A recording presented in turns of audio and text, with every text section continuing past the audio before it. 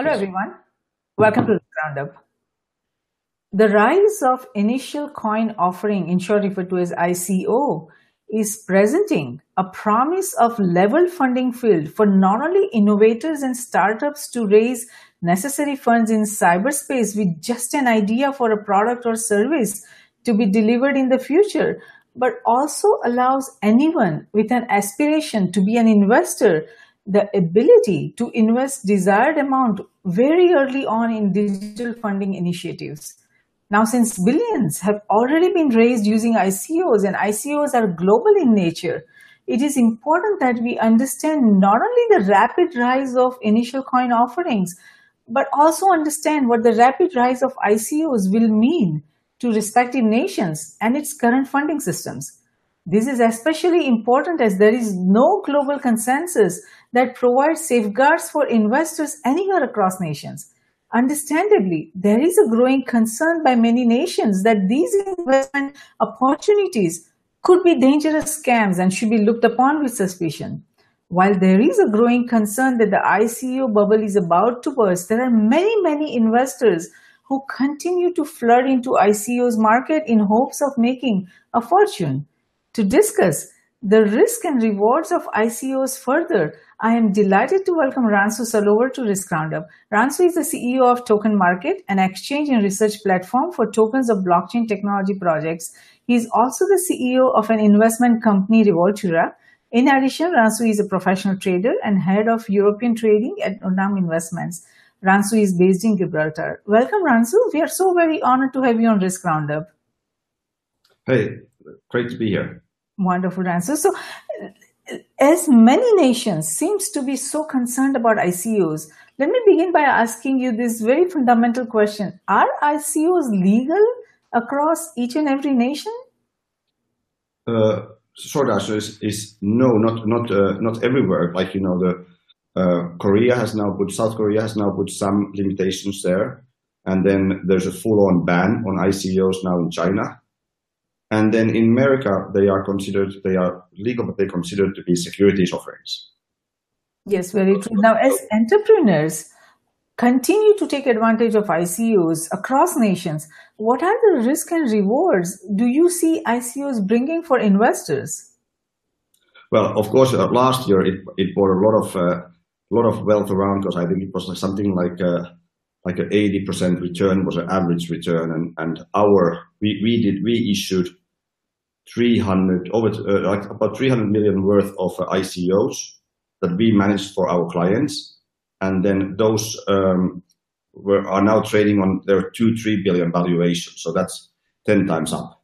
So of course the reward was significant over the past year, but so are the risks. So this is very experimental way of funding a company and very experimental way of investing on those tokens.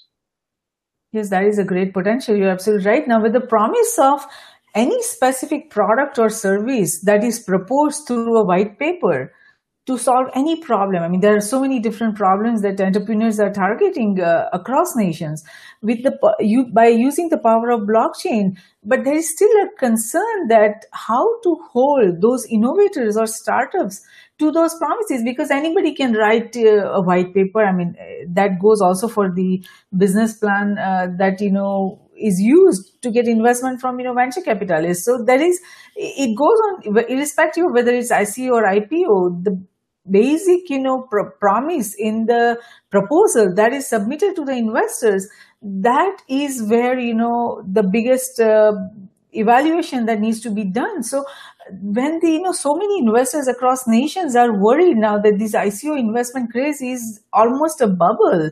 Even in Wired magazine, there was an article in last year that the bubble is about to be burst. So how do you, convince the investors, or whether that there is a way to convince investors that this is not a bubble? Well, there's two things. There's of course the rapid growth, like a massive growth of some sector, which is here, and then as we saw on Ethereum and Bitcoin values, of course they were in a sort of bubble because they are now half of what they went on top. End of last year, the top numbers were. So always when a lot of investors suddenly come to the new market, and new market is very hard to read. So it's hard to analyze these companies. There's a chance to, or very hard to say where the value is. And last year, it was very much white paper based investing. So there's a startup guys, like, 1, 2, 3, few founders, white paper, and that's how they raised money. So now the market has quickly evolved from that to where these companies that we work on about 10 ICOs currently, one going actually live within 2 hours. And these ones are now established startups with already seed funding in place. They have a team, they have a legal advisory, so they all have a law firm doing all the terms and conditions and everything. And they have worked months and months already on not just a white paper, but also on prototyping and coming up with the actual products. So the market has shifted from last year's very early stages, like that the ICOs are a replacement of seed funding almost. And then suddenly a company gets 10 million, 20 million or something, and they have never gotten funding before. It moves to this where now the companies are more mature, and we see it almost more like a replacement of a round A. I see. So that the market is evolving, and that is a good news for the investors, and that there is a way that they can look at more data, that is provided by who is on the team, and whether they have a proper structure to their company, and what they are proposing is there a feasibility that the product or service would be able to, the entrepreneurs will be able to meet those goals. So I'm glad to hear that there is an evolution in how the investors can evaluate these entrepreneurs and the startup companies. But because ICOs are largely not regulated by financial authorities, there is also concern that the funds, if any investment fund is lost due to any fraudulent initiative, it would never be, the investors would never be able to recover. So as investors are having a hard time telling the difference between investments and fraud, what would you tell the potential ICO investors that what should they look for?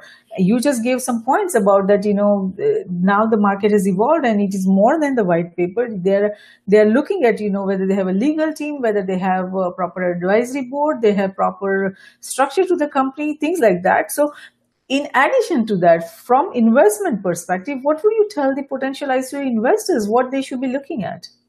Well, of course, it is that you should never invest or buy these tokens. Like these are if they are app tokens, they really are not investment. They are purchases of the tokens that you can use in the application later. So this whole investing debate always goes on, and many law firms advise you not to use any word of investments, not any promise of a future appreciation, because that appreciation happens then on the third-party exchanges when the token trades on those. So of course now the first thing is that you have to understand that this is experimental sector, experimental way of investing, and you should never put more than you're willing to lose.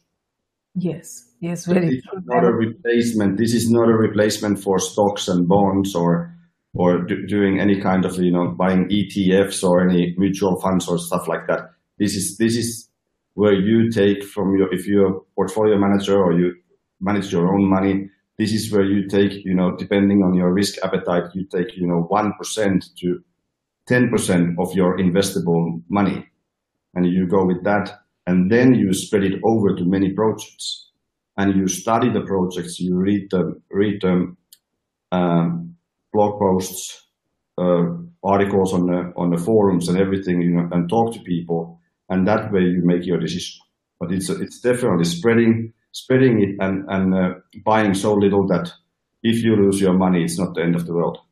Yes, I think that's an excellent point that you made, that this is not a secondary market trading. This is more of angel investors or venture capital kind of investing opportunities, and investors have to evaluate from that perspective. Now, for investors who are looking for investment opportunity, it is important is it important for them to know the differences between each ICO and the tokens they offer? Because there are many different types of tokens that are being offered. It could be utility tokens or asset-based tokens. So how Asset-based tokens are then full-on securities. So currently there is no secondary market for those. So if you buy security tokens that people now talk about, and we also preparing for securities offerings, everybody has to understand that is then next generation now on ICOs. And currently the exchanges that are doing app tokens, they are not regulated to trade securities. So that requires now new regulatory approvals for many of these exchanges before that happens. And until then, if you invest on the tokens that are securities, then those are basically illiquid assets because you cannot trade them. I see. No, that's. I'm glad to hear about that distinction. Now, it seems that ICO is where a cryptocurrency goes public for the first time. All these tokens are they evaluated as a currency, or are they? What is the structure and what is the basis of evaluation whether any of this token, utility token or security token or asset-based token or equity token, how are those distinctions made? Well, that of course goes like on every investment, on every early stage investment is always done on the basis of the promise from the future need for that token. Like look at Ethereum now. Ethereum is used to execute a transaction on Ethereum network, right? So that is a very kind of tangible use, and since there's a certain amount of Ethereum tokens only in ethers in the world, then that makes it that there are people count on that there will be always a demand for those tokens. So it's a very much. You have to look on the future because these companies they're not even supposed to, because this is not stocks or bonds investing, so there's no balance sheet to look or anything. It doesn't have to do anything with that. It has to do with the tokens future usage, and because of the usage, the value goes up if there's a lot of demand for the token to be used. Then, of course, many tokens can start to live a life of their own as a tradable assets, like a kind of a new asset class.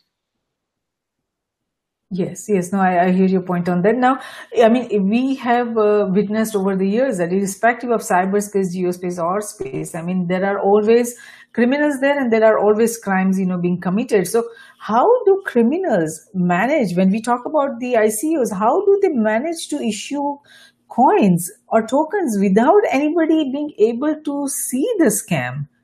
Well, this goes to everything in life that you can make now online. You can make a lot of stuff very convincing, just by creating a sleek-looking websites and putting there people's pictures and having advisors and everything, and writing something that doesn't you have no intention of executing, right?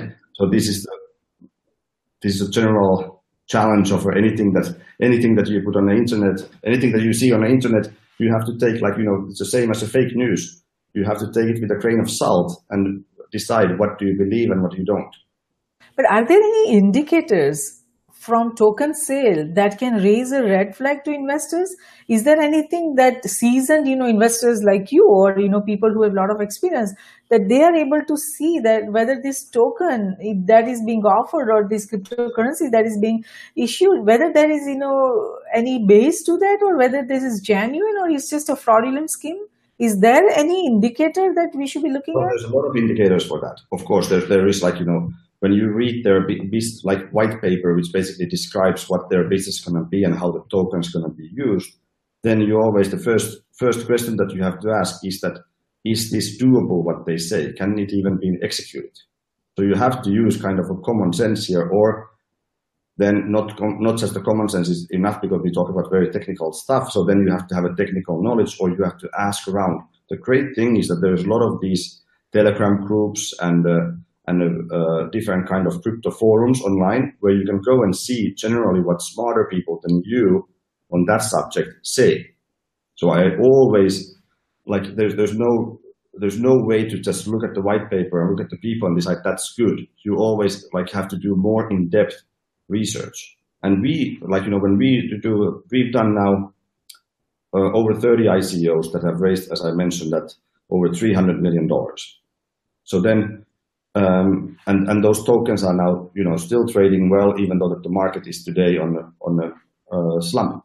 But on these ones, of course, then when we work with the startups, we do the full-on due diligence on them. So we make sure that the people are really behind there. We talk with the law firms. We check all these things. So of course it's kind of that job is partly ours to do, just like on angel investing. Of course, angel investors and venture capital firms, they do the similar due diligence to the projects before they take them on or before they invest. And then there is no, to your question, there is not one, two, three few things that you can look. Of course, you have to, the very basic things is that you go and you look at that. Do they really have a company? Can you find it on a company's house? Then can you find these people on LinkedIn? Are their LinkedIn profiles saying the same thing as they are saying on the website? I see. I hear your point on that. Now, we know that these cryptocurrencies are based on distributed ledger technologies, and that is what enables anyone to purchase or transfer their cryptocurrency holding to any other person across nation. Now, that makes it very complicated because this is global in nature. So, if there are few nations who are, banning ICOs and banning cryptocurrencies, then how do you see this working, the very nature of the ICO working across nations, and what is the nature of the regulation for ICOs that entrepreneurs or investors need to be mindful about as they issue ICO, across nations? Yes. So on this one, of course, there is and there won't be anytime soon, probably never, a global overlying regulations of it. Of course, this will be country by country. They will do the decision. Maybe at some point, EU makes an overarching, like EU has a securities, most of the securities law is harmonized across the EU. And that's why you can issue stocks and bonds European-wide. So there's always countries that will, ban cryptocurrency out of and tokens out of the fear that the black market and all these, or that they just want to be on a control of monetary stuff and control of the stock market and so forth. But there's 200 countries in the world, so I see this much more as a great opportunity for startups to raise money globally. Then, because the investor base is global, you can actually now, even if you live in India or in Finland, you can now invest on the same terms as someone from UK or from Spain or Germany, on great companies that are coming from those countries. So the global access to startups is a fantastic thing, and that will hopefully, the next Googles and Apples are funded this way, and then these people are on for it from the beginning.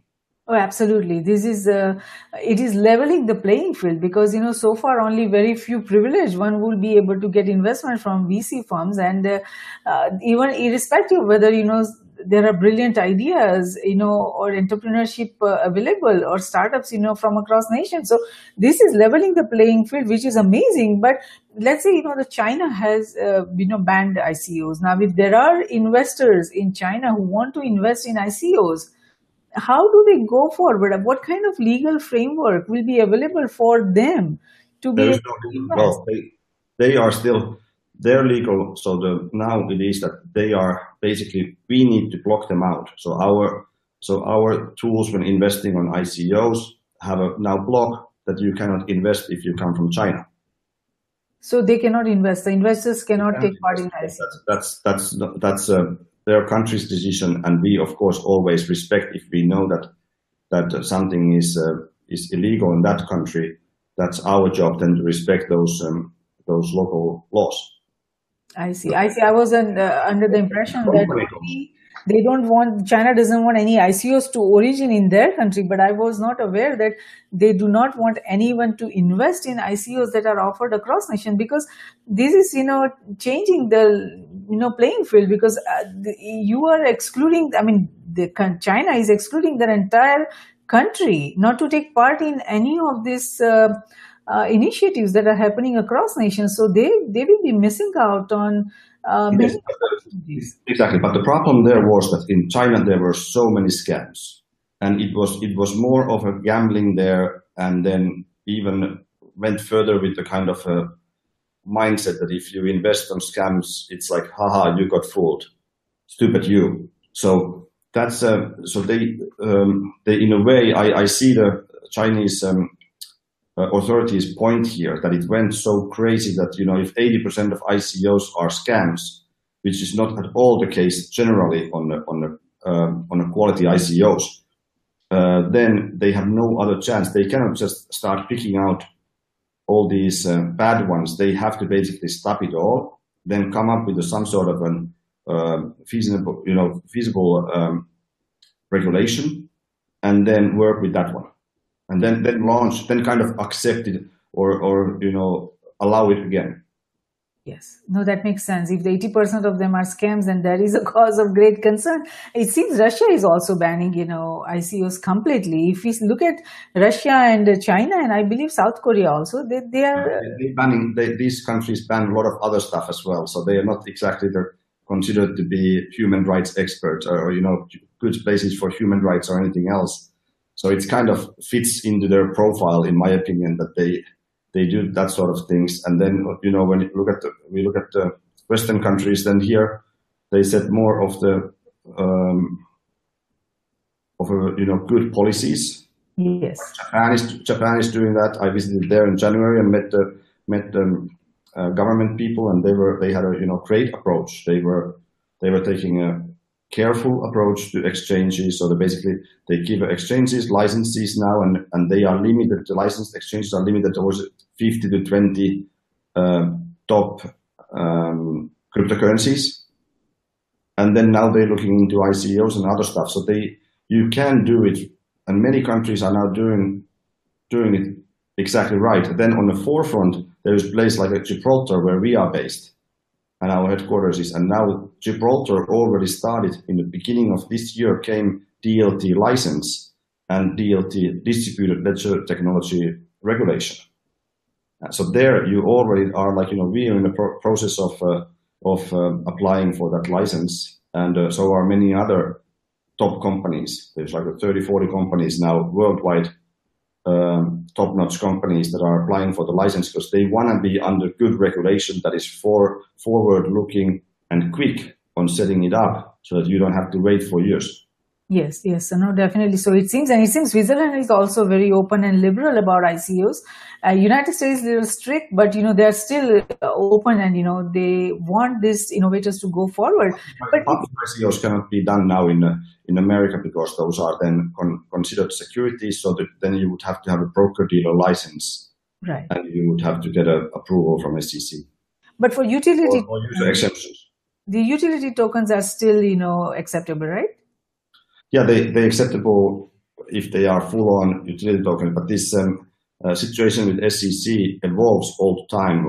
Then came the SAFT agreements, safe agreement of future tokens, and now that one is kind of moving away slowly. And so in America, it's still accredited investors can invest on ICOs, but the public ICOs have not happened now since some months. True, very true. What about India? I don't hear anything about India. Are they banning the ICO market or cryptocurrency, or what is the? We had one client that has a big footprint in India, which is Kasha, and they did a great fundraise somewhere there between 17 to 19 million or something like that, and. But they're also government has put the restrictions there, so it's definitely not as bad as China or South Korea, but they are clearly working there on a regulation and trying to figure out in what way they should let everyday investors invest or buy tokens. And that is always the question, is that on every country, basically, well, not in China, but every country, then accredited investors, professional investors can invest. Because they everyday investor, and protecting them from scams and from going on a gambling mode and putting all their savings on some ICOs, that is the every regulator's challenge, to protect the investors. Yes, it is a big challenge, because if you allow everyone to become an investor, and I hope that someday we reach the point where anyone from across nation can invest in whatever they want to invest, but that brings security risk. And here I'm not talking only about the whether they gamble all their money or those kind of risks. Those security risks I'm not talking about. I'm talking about the computer literacy, because these are digital tokens, and if this if this population or the investors, who common day average man, if he invests and if he's not computer savvy, doesn't have enough knowledge about how to protect themselves on computers, then it's a big risk, because they are becoming themselves like their banks, and they have to provide the security. Now they can be hacked, and these tokens, who owns the tokens, or whether that has any identity tag to that, we don't know that. So anybody can steal all those cryptocurrency or tokens that are on anyone's computer. If they don't know how to download that, or keep the wallet secured, or put it in cold storage, then they will be losing everything that they have saved in their life. So there are very complex security challenges that we see with cryptocurrencies and ICOs. If everyone gets involved in this, because computer illiteracy is a big problem. Well, now there's like two different things that needs to be always counted in. One is investor protection, as so that there's only good ICOs. They are somewhat regulated, and also educating people that they are not stupid and put all their life savings on one deal or try to get rich. So of course that's that. But this then goes down to that one, that this is experimental investing. This is same as crowdfunding, same type of investing, that you should always use be very cautious. But then comes the security part. Okay, now you ended up buying tokens, and now comes a technical security of the tokens. And of course, there we know that these transactions are not reversible. So we have to always have a top-notch security with our wallets, that where we hold the tokens, and the way that we handle them, that when we send them to exchanges or travel with the laptops and all that kind of stuff. So this security, it's the same as overall your online security. It is that you have to take these steps and follow them, and with the passwords, with the virus scanners and everything, and how to manage the passwords and these passphrases and everything. You can easily learn those from online, from the even YouTube videos, but how to do it correctly, and that way you are relatively safe. Well, let's hope that everyone is willing or curious enough to protect themselves and take all the necessary steps. But the anonymity of this market is also a big concern, because it's not anymore. It's not anymore? No, because it has been always a concern, but now all the ICOs that we do, all of them are KYC'd. So, like for example, we have now in an hour and a half, we have a Autonomy ICO going live, and there we have whitelisted in advance 50,000 people who want to buy tokens. So they have already done the KYC. They have given their passport information to us using a proper KYC systems.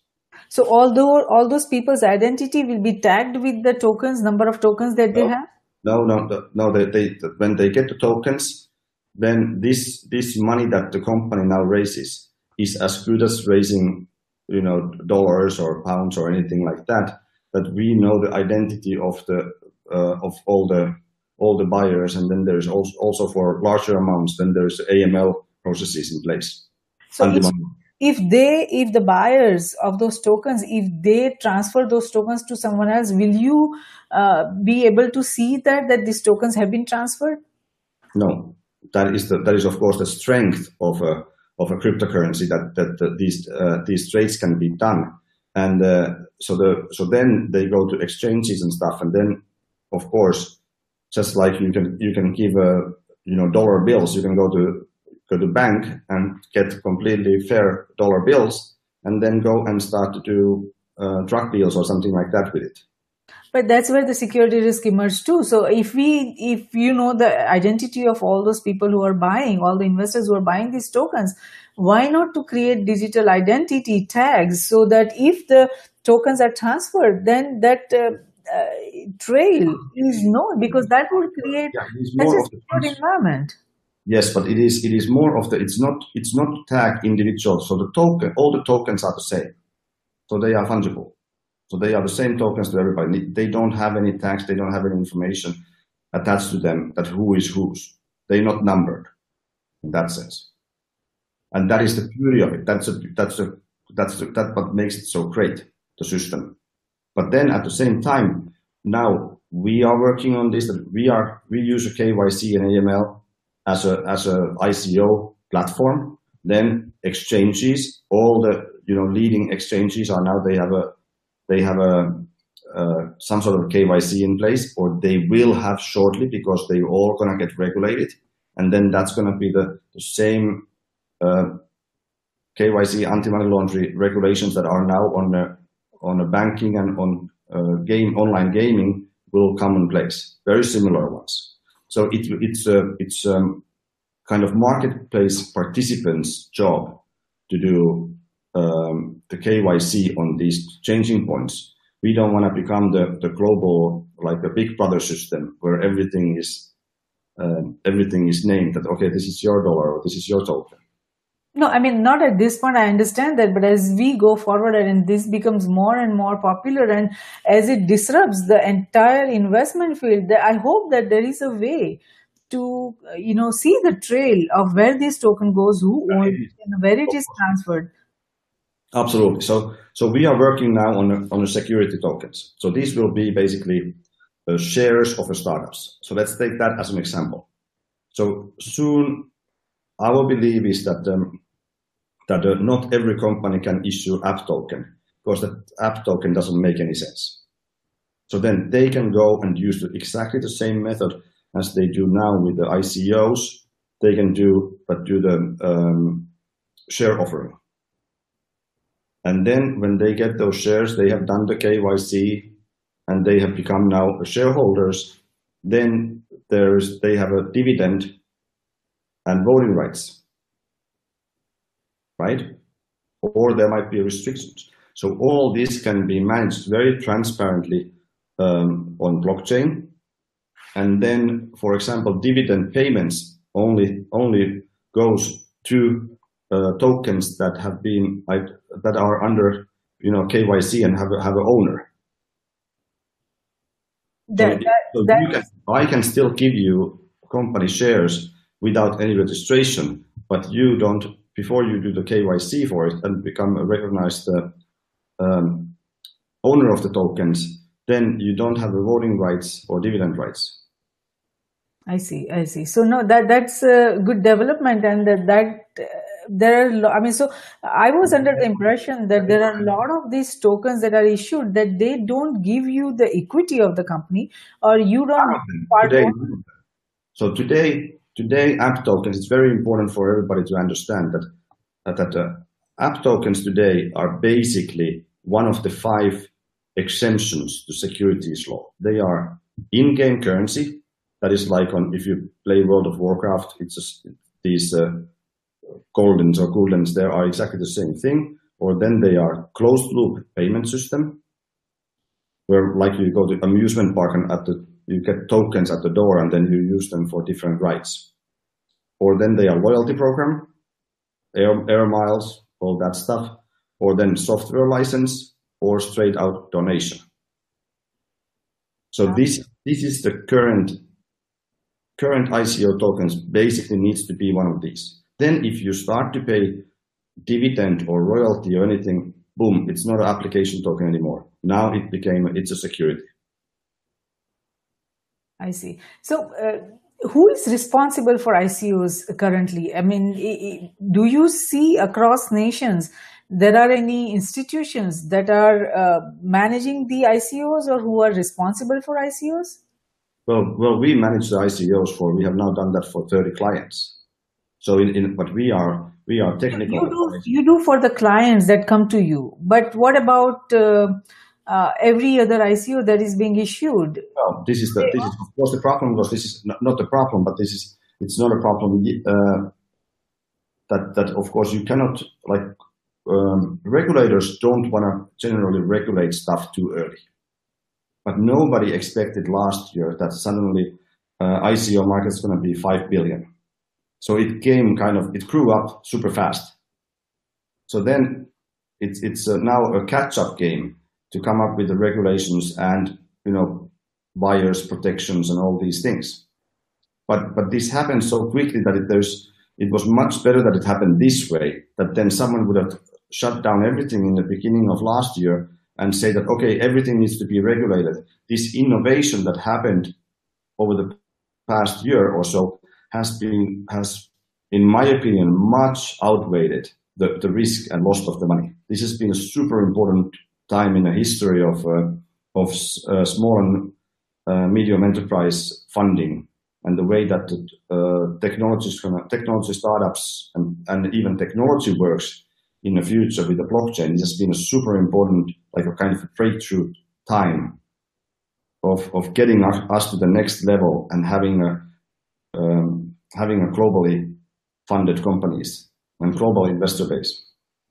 Yes, no, absolutely. I mean, we don't want the unnecessary government regulations come and, restrict the growth of any innovation or any innovative product or processes, including the way we raise funding through ICOs, So this is disruptive. The whole model is disruptive, and it's probably going to eliminate venture capital someday, if not immediately. Eventually it will, because it will give power to every individual who believes in certain projects or certain technology or initiatives, that they will be able to invest. So the dependency of getting funding only from selected few organizations is going to be eliminated because of this disruptive ICO offerings that we are seeing in the market. So yes, we do not want very strict regulations, but we need some sort of accountability and ownership and responsibility. And this comes from the self-regulation.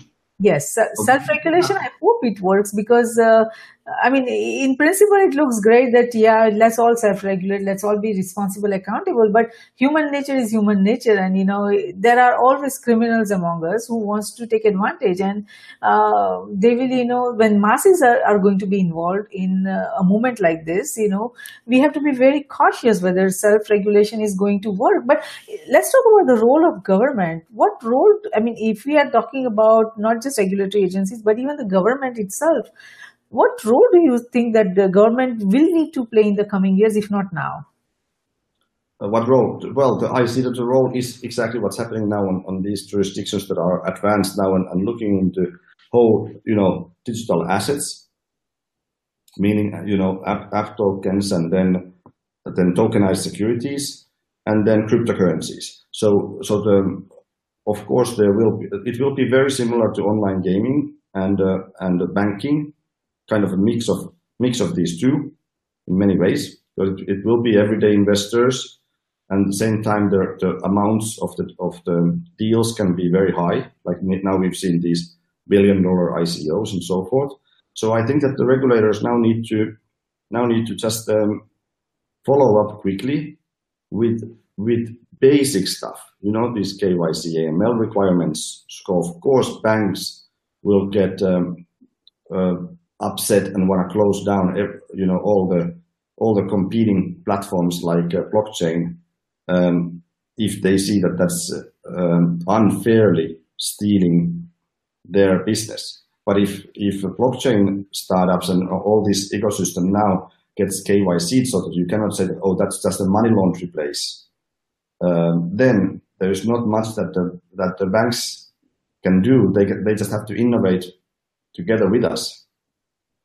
So that you cannot, basically genie is out of the bottle. Now we just have to control it, and it's going to be a fantastic new kind of a financial world there. Yes, absolutely. I mean, there is a great potential and there is a great promise, but if we are able to manage the security risk that comes with this, great innovation and the great process that we have, we are developing, then we'll be able to get amazing, benefits and amazing rewards. But there are still a lot of variables that needs to be evaluated and managed so that, the investing community, especially the common man, that they don't, lose everything that they have. But let's talk about the structuring of ICOs. How can we break down any ICO from concept to commercial offering? What are the steps that will be involved, and what the entrepreneurs, innovators need to be mindful about? What do you mean? Like, how do you break it down? Let's say, for example, I, as a innovator, or I have some idea about security risk.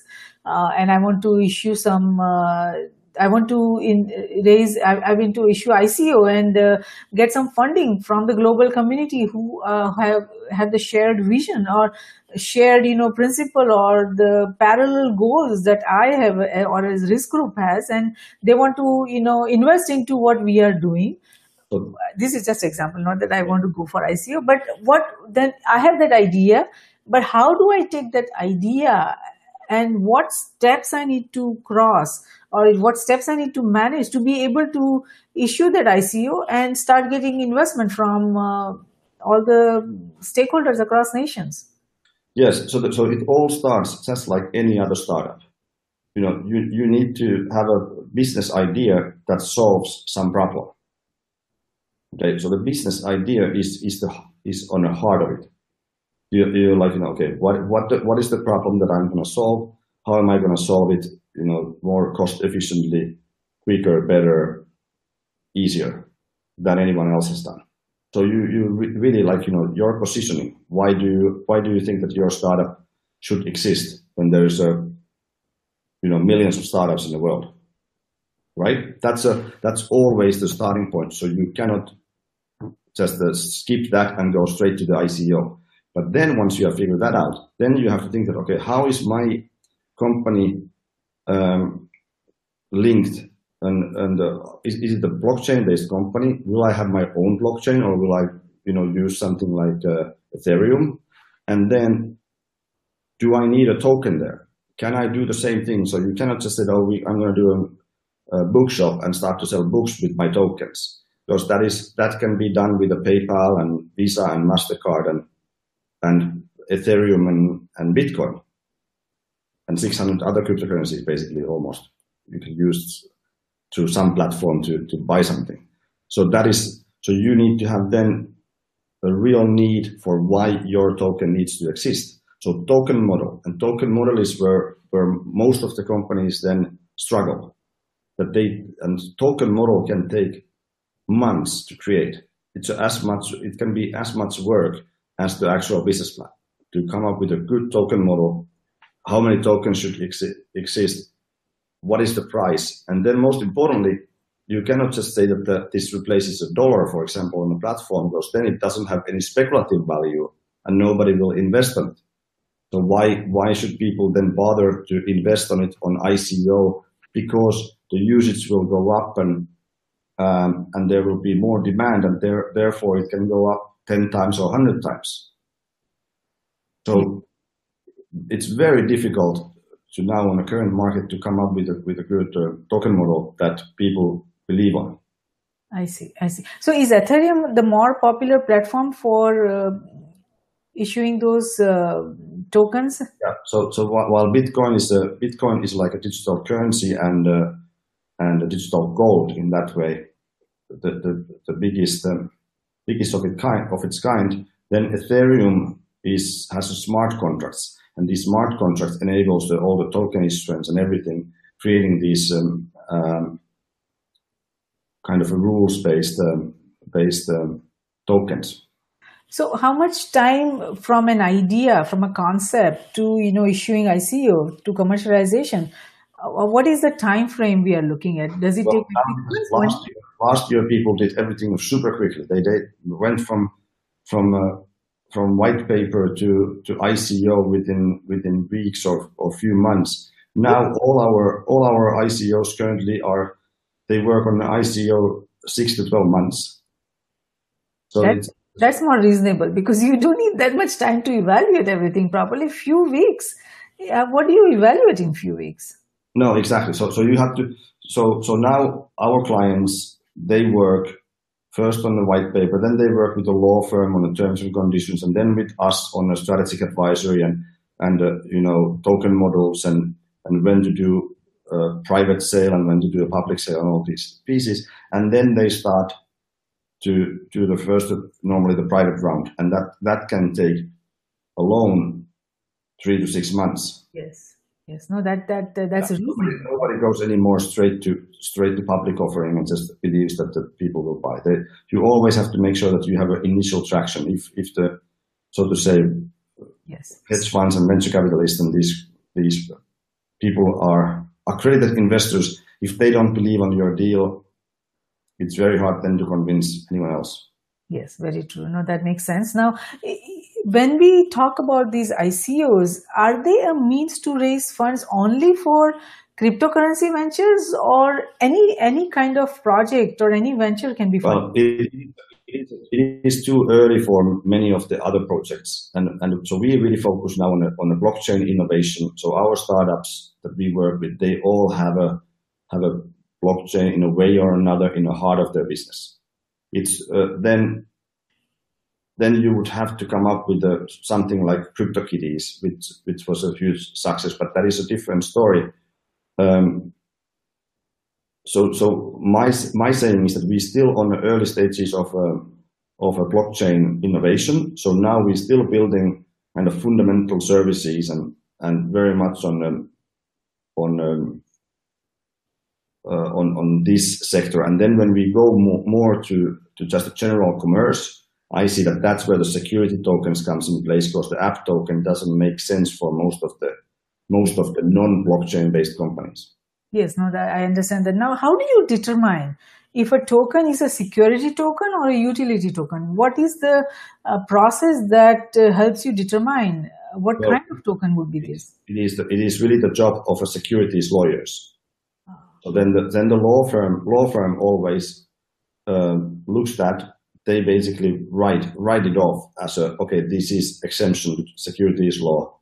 This is fine. But general rule on that one is that if you do any security features, of course the Howey test is one in America, but then if you promise interest, dividend, or royalty, or more tokens because you bought some tokens, all these things then makes it pretty much a security.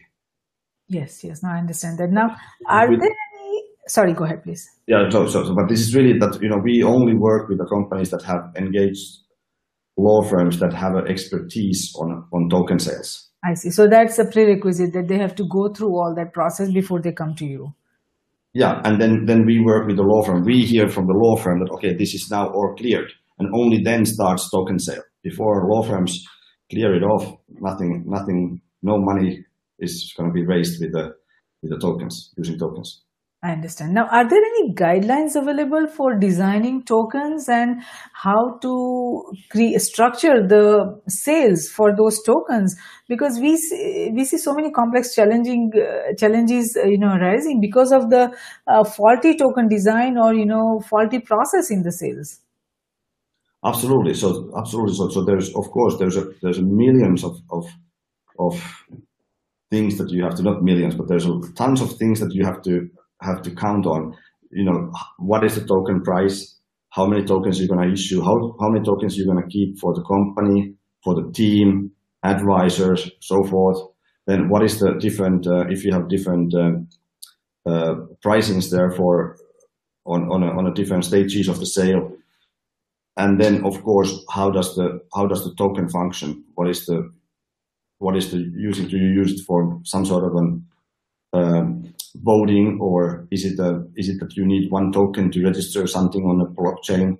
So we have there's tens of different kind of token functionalities that can be then matched and mixed depending on a case.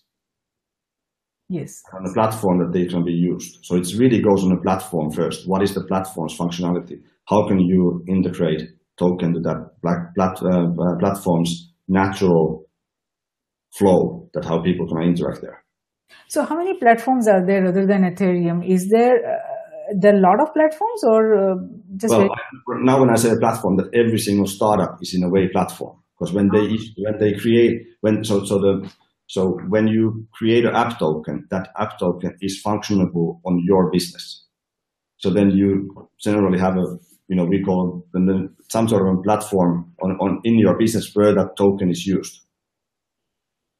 Yes, very true. Now, any of this project that wants to issue ICO, I mean, because it's a digital world and it happens in cyberspace, there is always, people say that it's advisable that you build a community of users and stakeholders that would be interested in this, because it's basically global in nature. So while these ICO, it allows us to build an ecosystem of users and stakeholders based on this integrated token that provides utility to users and payments and the service providers and all that.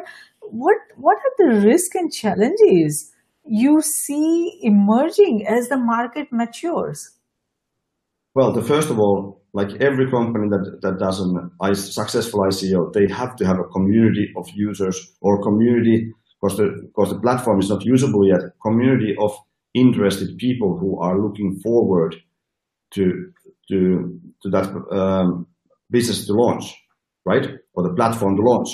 So it always starts from the community building. You cannot just average ICO that we have done has between 2,000 to 8,000 investors, or token buyers. Let's call them token buyers. Then those guys have to you have already have to somehow engage them in order for them to take their Ethereum from their wallet and give it to you, so that they get in exchange tokens. But you don't always see that, right? I mean, you see a lot of these companies, I see, even in America, there are a lot of, these initiatives popping up where they get really excited, get few people, together, and they want to start, the process of issuing ICO. And I don't see that ecosystem that they have developed where, there is a passion behind it.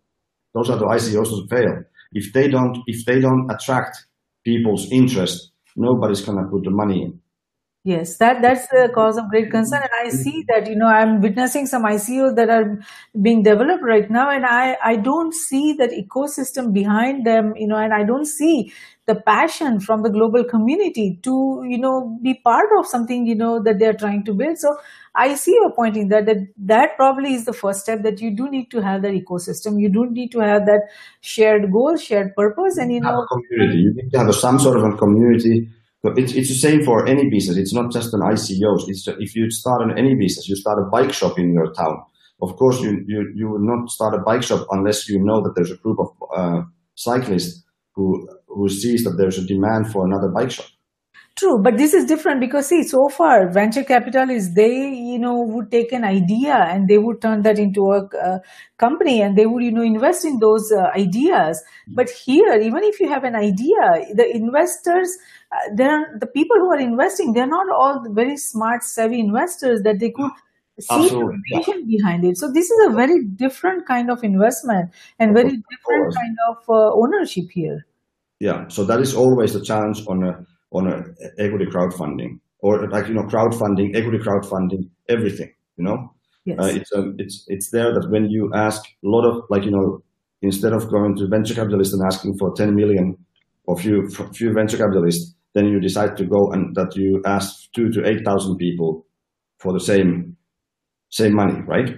Yes. Similar money, because it's from venture capitalists. You normally you give equity away. Here you give tokens away, so it's not necessary. It's not one-to-one comparison in that sense. But of course, then it is like kind of everybody's job here to become more savvy, that in the beginning now anything goes and people invest, and anything went up and people thought, oh, I'm a great crypto investor. Then when the market goes to slump, everything goes down, and they start to see that, oh, businesses don't work. So then suddenly everything is more risky. Of course, it was risky from the beginning. Like even on the startups, what is that? 70 to 80% of the startups fail. Yes. Someone even says that it's a 90% that don't see 5 year mark. So this is definitely not any different. This is not live. No, very true. I mean, from that perspective, it is not different. You are right about that, ideas can fail, irrespective of whether it's funded by VCs or whether it's funded by, common man, ideas could fail. And that is why there is a need for organizations like yours and mine and everyone that can look at the different risks, understand what are the, whether what they are saying, the promise of technology that they are promising, a product or service, whether that is, feasible. So that feasibility study, it always goes, you are right about that, and there is no other way to go around it. But because there is so much distrust right now for ICOs across nations, some legitimate, some it's just there is a scare tactic going on across nations because this is disruptive in nature, and whenever there is disruption, the status quo wants to prevent that. So there is a lot of fear about these ICOs, and there is a lack of trust. So how would you or your organization go around to bring that trust back to ICOs, or to give that enough confidence to not only the entrepreneurs, innovators, but investors? So first of all, the trust is not gone. The trust is gone from the overall, like individual, like, today we're launching an ICO that has 50,000 people have gone through the trouble of doing the KYC for it. So clearly they are trusting that the starting point of this ICO is good, right?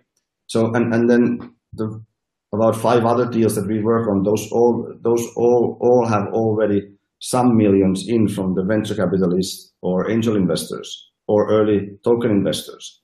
So there is still trust, but the trust is our work and the startups work to make sure that there is something to trust to.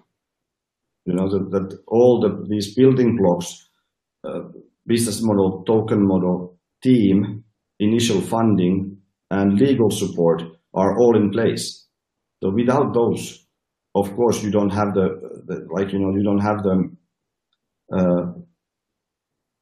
you don't have a case to go and do an ICO. Yes. You need now all those. And then you also, you need now working prototypes or more advanced plans than just the white paper. So the ideas don't get funded anymore. Yes. Now that is a good development, that you don't want to just invest into something based on a white paper, because white papers don't have all the answers. So what is your organization? You had the organization Token Market. What does your organization do, and what role does it play into this ICO ecosystem? So we do everything from in the beginning, strategic advisory before the ICO. Then we do all the ICO technology. So this way, startup, who is doing most likely just one ICO ever, then they should not develop their own software and smart contracts and token issuance tools and everything. We have the whole stack of tested ICO technology, that including KYC processes, bounty programs and such. So this is the one of the most crucial things, because now this technology is the one that will then, together with the wallets and vaults and multisigs there behind, this is the one that then will manage the funds that comes in and manage the tokens that goes out, and make sure that the right people get right tokens. So this is, in my opinion, one of the most crucial things of the ICO. If this fails, everything fails. Yes, so you provide the complete solution for anyone who has an idea. They can come to you, and you not only provide the technology, but you also provide the services of escrow account and legal Yeah. whatever they need to go through. Yeah, we introduced the law firms. Yeah, we introduced that. We work closely with the law firms, in a different jurisdictions, and of course, then we also help with the marketing, with this, these community things. So there's a lot of things that we have learned out of the 30 ICOs, and we have 3 offices, Helsinki in Finland, then London, and here in Gibraltar, and these together. Then we have 30 people working on these cases. So you have your blockchain also and the smart contracts and everything? No, we use Ethereum. So we have developed all our own smart contracts, and then that works on the Ethereum network. And then importantly on this, that you cannot come to us with an idea, because we get still 10 to 20 ICO requests a day, and we pick from those, 3-4 max a month. I see. So we're very picky. So the companies have to be on a certain level to enough to impress us, and not just to impress us, but we kind of have now the good networks where we figure out that are these deals feasible. Yes. So you have your own feasibility team and process to go through that screening, and then you decide whether you want to pick that ICO or not. So we have a compliance officer in-house who makes sure that all the funds and everything is done on a compliant way. Looking forward to that we're going to be regulated. So we already act as a regulated company.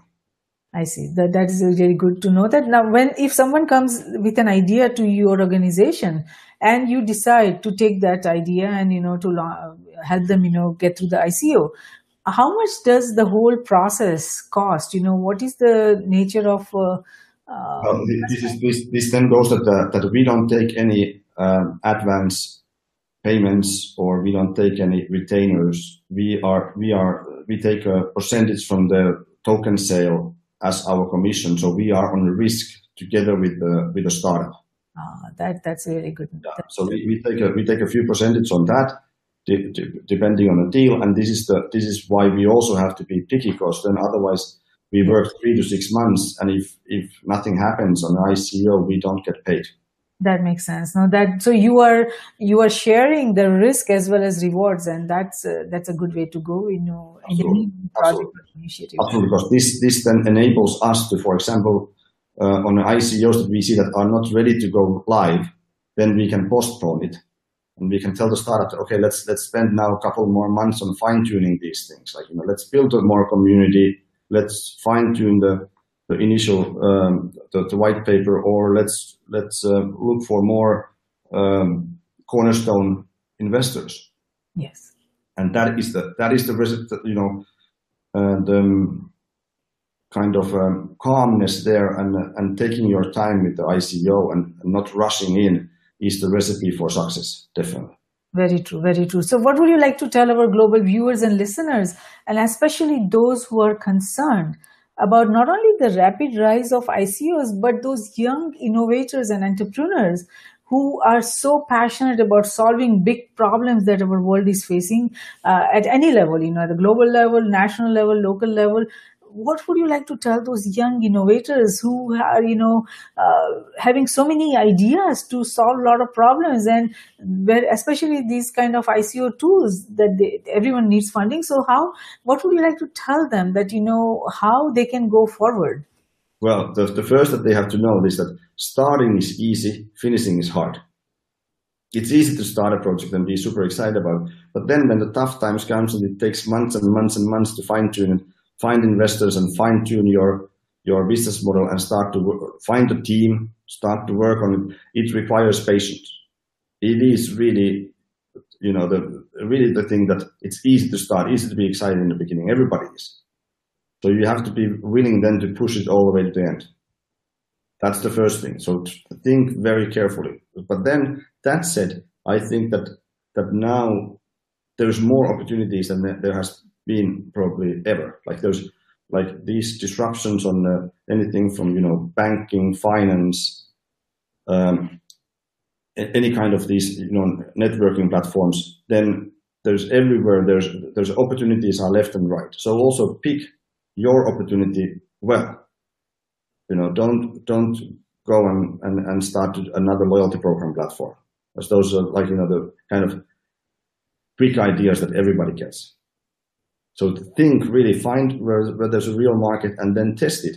Then go to some venture capitalists that say that, hey, I don't need your, or some other smart people, and they say that, hey, I don't want your money, but I want your advisor. Is this feasible? Yes.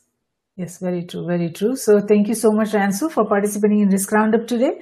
We appreciate your thoughtful insight on ICOs, and more importantly, for you and your organization's effort for leveling the investment field. Our global viewers and listeners would benefit tremendously from the understanding you provided on the current state of ICOs and how to structure ICOs. So even if a single individual or entity can understand the complex security challenges facing the ICOs and prepare themselves or protect themselves based on the understanding they received from this discussion we had today, this Risk Roundup dialogue has been of service, and we thank you for that. Thank you very much. It's great to talk to you. Wonderful. So with the rapid rise of ICOs, it is important that investors are mindful of the potential risk involved in some of the fraudulent ICO schemes that we see across nations. Risk groups, cybersecurity, geosecurity, and space security risk research centers are created for this very reason, to identify, evaluate, and manage the risk facing NGIO in CTS, that means nations, its government, industries, organizations, and academia in cyberspace, geospace, and space. We at Risk Group believe that risk management, security, and peace, they walk together hand in hand. Though security is related to management of threats and peace to the management of conflict, risk management is related to management of security vulnerabilities as well as management of conflict. It is not possible to conceive any one of the three without the existence of the other two. All three concepts feed into each other. We believe that the security we build for ourselves is precarious and uncertain until it is secure for everyone across nations. Tradition becomes our security, so if we build a culture of managing risk effectively, it will lead us to security, and security will lead us to peace. Let's manage the existing and emerging risks together. For more information on the Risk Roundups, to watch the Risk Roundup videos, or hear the Risk Roundup podcast, please go to riskgroupllc.com and do not forget to subscribe and share. Until next time, I'm Jayashree, host of Risk Roundup, signing off. See you next time. Thank you.